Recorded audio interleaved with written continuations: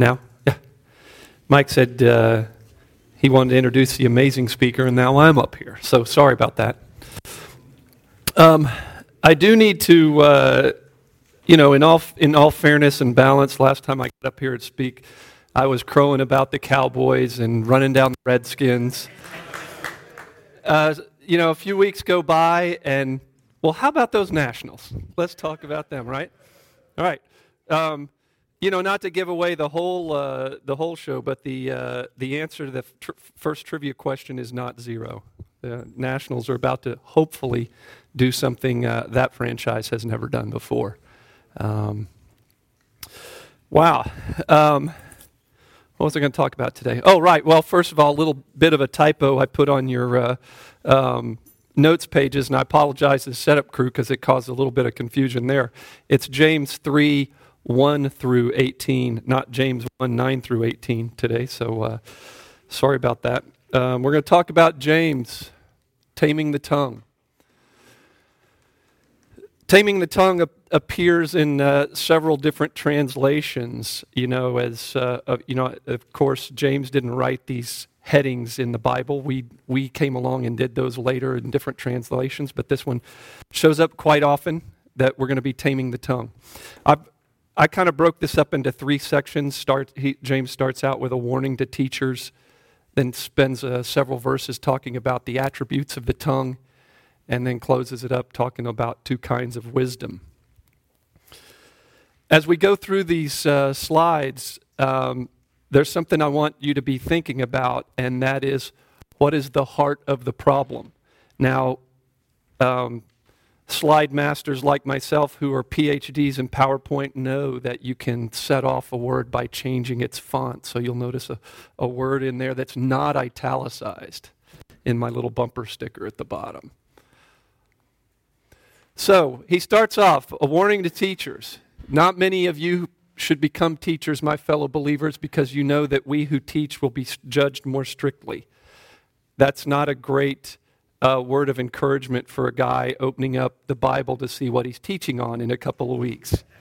So maybe I should just quit right now, because by being up here, prayerfully bringing the word of Christ to you, I know that I will be judged more strictly. Is that right? I'm going to have to be careful about what I say.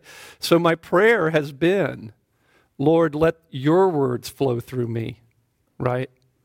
Certainly my experiences can come out here. I don't know if, I'm guessing I'm not the only guy with a problem with my tongue.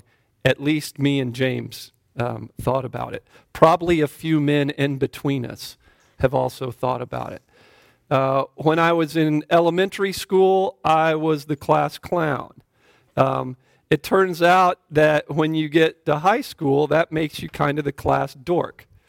And as you get into your professional life, it can make you the guy who gets funny looks because, again, you're trying to be the smartest guy, the funniest guy, trying to bring something to people, maybe not always appropriate. So those of you who are immune to this problem, consider yourselves blessed. Those of you who've been more like me in your lives, we know what we're talking about, right? It can be, it's a burden to carry to be the funniest person in the room. James goes, so what kind of teacher do you want to be? You want to be this guy? Anyone know this guy? Walter White. Great chemistry teacher, right? But what's he doing on the side?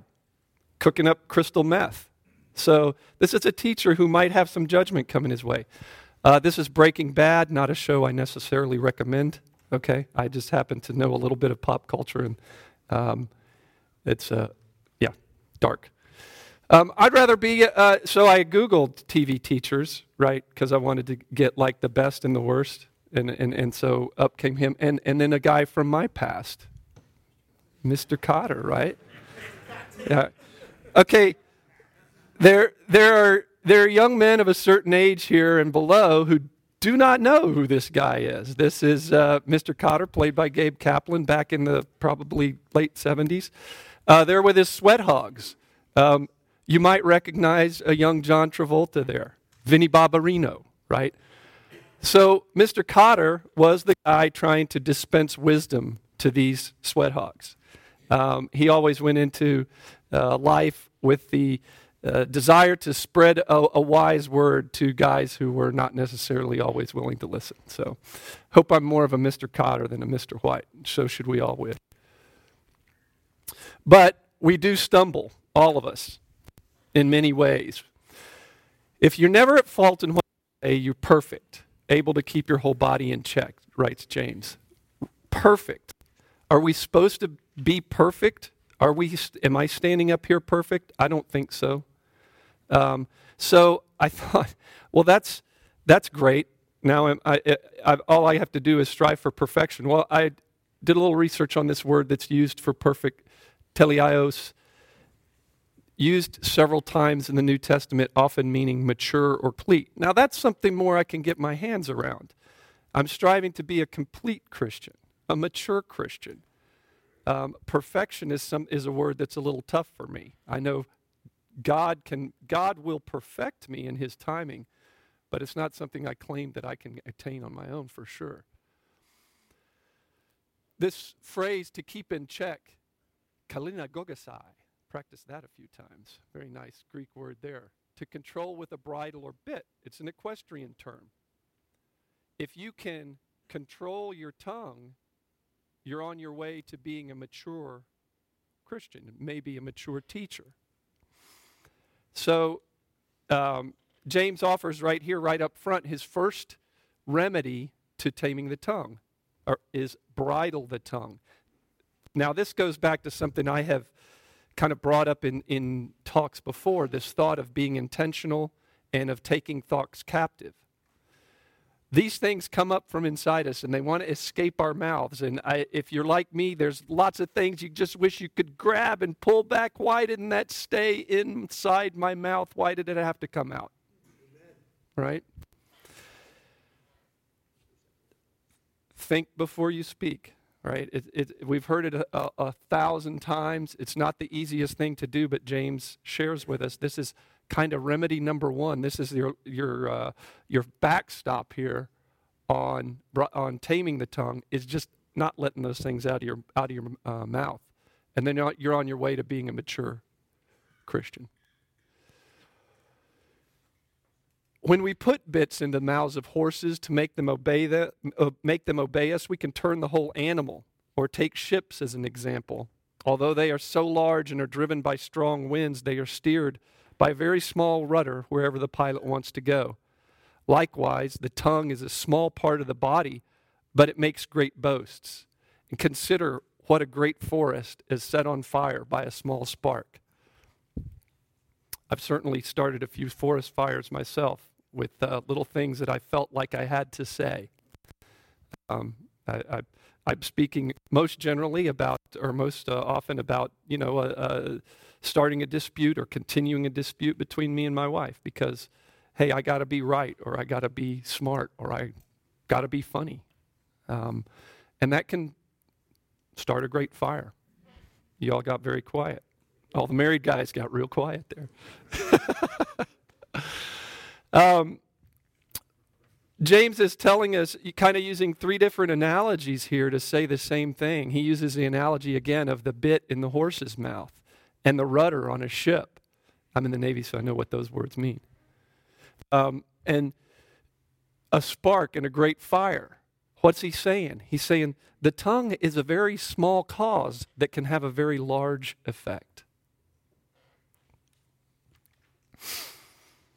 He continues, the tongue also is a fire, a world of evil among the parts of the body. It corrupts the whole body, sets the whole course of one's life on fire, and itself is set on fire by hell.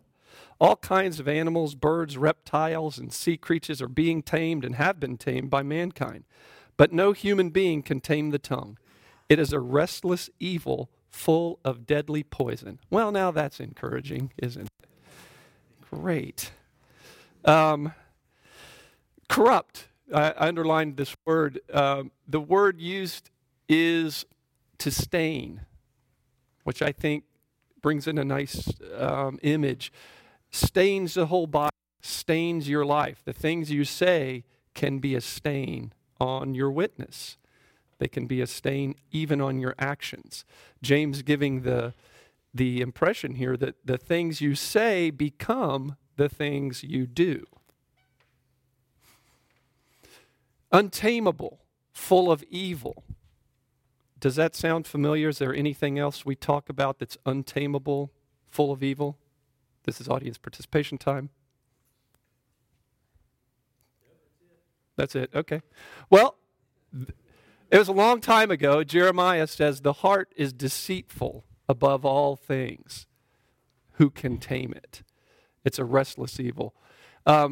Jesus talking to to Pharisees who were concerned about ritual washing before they eat.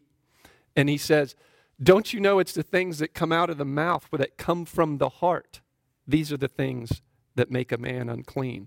Several references you'll find to the heart being a source of evil. The heart that is our problem. We have a heart problem. He says at the end, no human being can tame the tongue. So, what? Is there no hope for us? Well, we know there is, and we're going to move on to that a little bit. But this is definitely giving a strong message here that this tongue is a problem for us. With the tongue, we praise our Lord and Father, and we curse human beings who have been made in God's likeness. Out of the same mouth come praise and cursing. My brothers and sisters, this should not be. Can both fresh water and salt water flow from the same spring? Can a fig tree bear olives or grapevine bear figs? Neither can a salt spring produce fresh water. I have this salt spring inside me, right? Now I try to produce fresh water with it. I praise my Lord and Savior. I encourage my children. I love my wife with this same tongue, but it is a salt spring in there, and it occasionally produces bitter water. And, so it's not really only the unrighteous, unseeking, unsaved who have a problem with their tongues, right? Just like I imagine none of us would say it's only the unrighteous, unseeking, unsaved that have a problem with their hearts. We all have this sin living inside us. And I'm going to do it again. I think my last 3 times up here I've said something from Romans 7. Oh, boy. Yeah, got them. They're just in a different pocket. Thank you, though. Look at my man ready to hook me up. Thank you. For what I am doing, this is Paul to the room. For what I'm doing, I do not understand. For I'm not practicing what I would like to do, but I'm doing the very thing I hate. But if I do the very thing I do not want to do, I agree with the law, confessing that the law is good. So now, no longer am I the one doing it, but sin which dwells in me. For I know that nothing good dwells in me, that is, in my flesh. For the willing is present in me, but the doing of the good is not. For the good that I want, I do not do, but I practice the very evil that I do not want. But if I am doing the very thing I do not want, I am no longer the one doing it, but sin which dwells in me.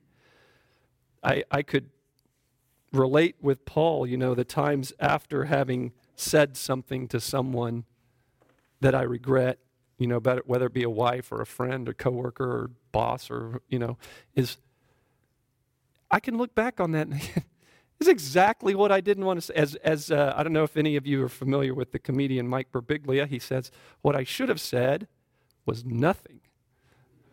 And I had a boss when I first got to the Pentagon. He had some rules of the Pentagon on his wall, and one of them is never miss a good opportunity to shut up. Or if you want to be a little more statesman-like, attributed to Abraham Lincoln, better to remain silent and be thought a fool than to speak and remove doubt. So something in there pushes these words out. If I don't have my bridle on my tongue, if I'm not watching it, they come right out.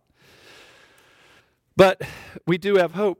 Paul says later, wretched man that I am, who will set me free from the body of this death? Thanks be to God through Jesus Christ our Lord.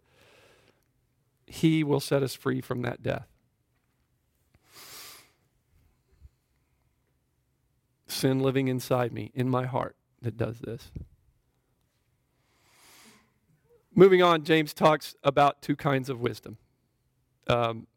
He talks about earthly wisdom.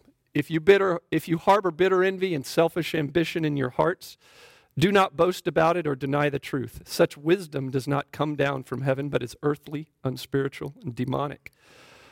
For where you have envy and selfish ambition, there you will find disorder and every evil practice. Now, is ambition a bad thing?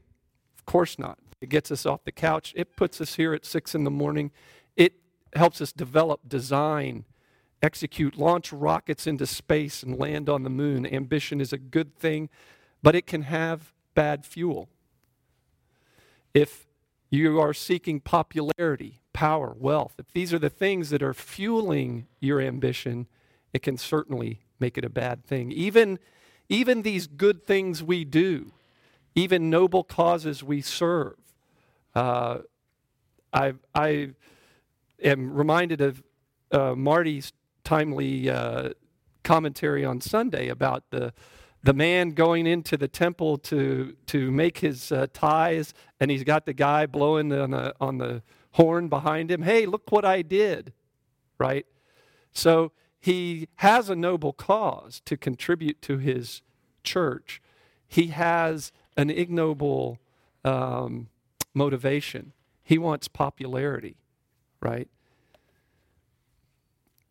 So be aware, those noble causes even can, not only even can, but maybe even a little more significantly can, because we can kind of cloak these things in righteousness, what we're doing. So we must be very careful about that.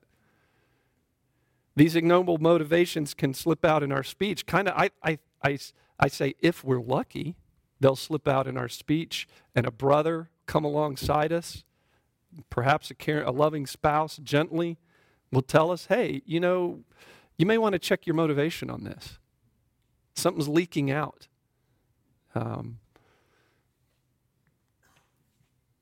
Because our tongues betray our hearts. Secondly, Paul talks about heavenly wisdom. Who is wise and understanding among you? Let them show it by their good life, by deeds done in the humility that comes from wisdom. But the wisdom that comes from heaven is first of all pure and peace-loving, considerate, submissive, full of mercy and good fruit, impartial and sincere. He talks about the good life and deeds done in humility. This is partially a restatement of the faith demonstrated by works that he mentioned earlier. Also, a little bit of a preview of James 4, humility and submission. I think Dallas will be talking to you about next week. So when you're driving home all full of self-righteousness from being at the men's retreat and what you've accomplished there, Dallas is going to knock you down a peg or two next Tuesday morning. Let's look at these adjectives used to describe James' wisdom from heaven. Pure, peace-loving, considerate, submissive, merciful, fruitful, impartial, sincere. Does that call anything? Audience participation time again. Y'all kind of blew it last time. That's all right. I'm going to give you another chance. Call to mind anything else from the Bible. Fruits of the Spirit. See, I knew somebody's going to say fruits of the Spirit, so I was ready. Yes, fruits of the Spirit. And I should have gone with fruits of the Spirit. I went with the love chapter, 1 Corinthians 13.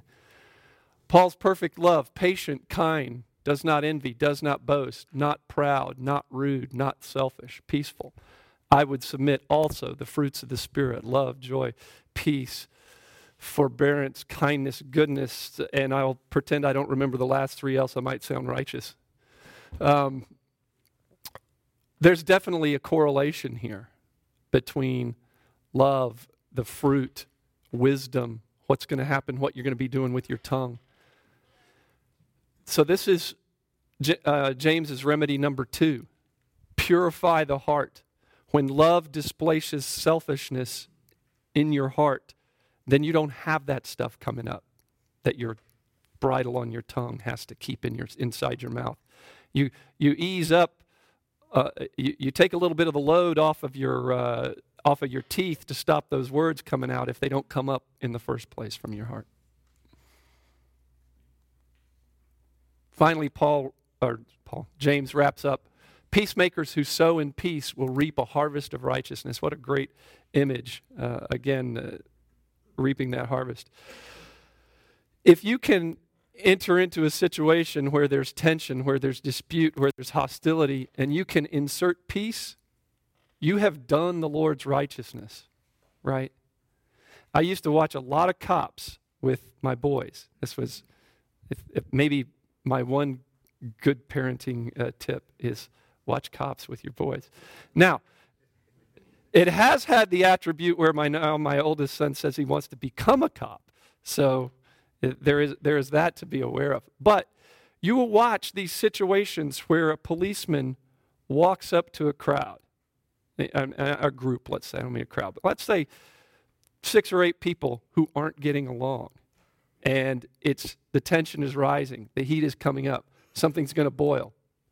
And a policeman can walk into that situation and he can insert peace into that if he's a good cop. This is something that I've always been impressed with policemen about, is you can walk into this situation and you can bring down the emotion level because you're there to make peace. A peace officer, if you will, right? Now, we've all also heard stories and probably seen illustrations of cops who don't do it right. They get into the situation and it gets worse. But my prayer for my son, if Lord willing he becomes a policeman, is he'll be that kind of person. I think he is, who can walk into a situation and bring down the emotion level to insert peace and end a dispute. Can it be perceived as weakness? Sure. Can be misperceived as weakness. And don't get me wrong, we have a responsibility to stand between good and evil. And peace might not always be the immediate tool necessary to provide that protection of the good from the evil. But it is our goal, peace. One of the commentators I read, I liked how he wrote it. The flaming tongue of anger begins a dispute, and quenching words of peace and humility will end it. And again, referring back to James 1:20, this is the type of righteousness that God desires, not anger.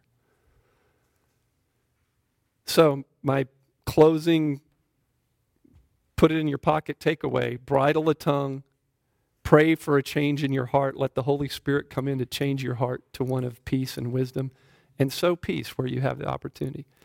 Now, this next slide, I tried to show this picture last time and it didn't come up for whatever reason. I got some nice comments about my verbal description of my grandfather, and I appreciate those. But let's see if the real picture comes up this time. Because it's relevant today as it was when I spoke before. This man is someone I call a wise peacemaker. I carry his name. It's my prayer that I can carry his spirit of sort of grace and wisdom and calm to my family, to my community. This is Jack Neal. He's just made peace with a couple of bass that he's invited to dinner. Always fishing in his dress shirt and his slacks. I don't know if all the shirts had an ink stain on them, or that might even be from the photo. I don't know. But this is a man who grew up in dry times in West Texas and then oil booms and worked in banking, always in touch with his community, always ready with a calm, peaceful way of telling you how you blew it. One that made you walk away feeling good, though. Never saw the need to be the funniest guy, but he was hilarious. Never saw the need to be the smartest guy, truly wise and truly peaceful guy. I pray for everyone to have an example like this, someone to think about in your life who you can carry forward as you go. That's all I have for you, except for a few questions. Thank you for your time. Thanks for being here.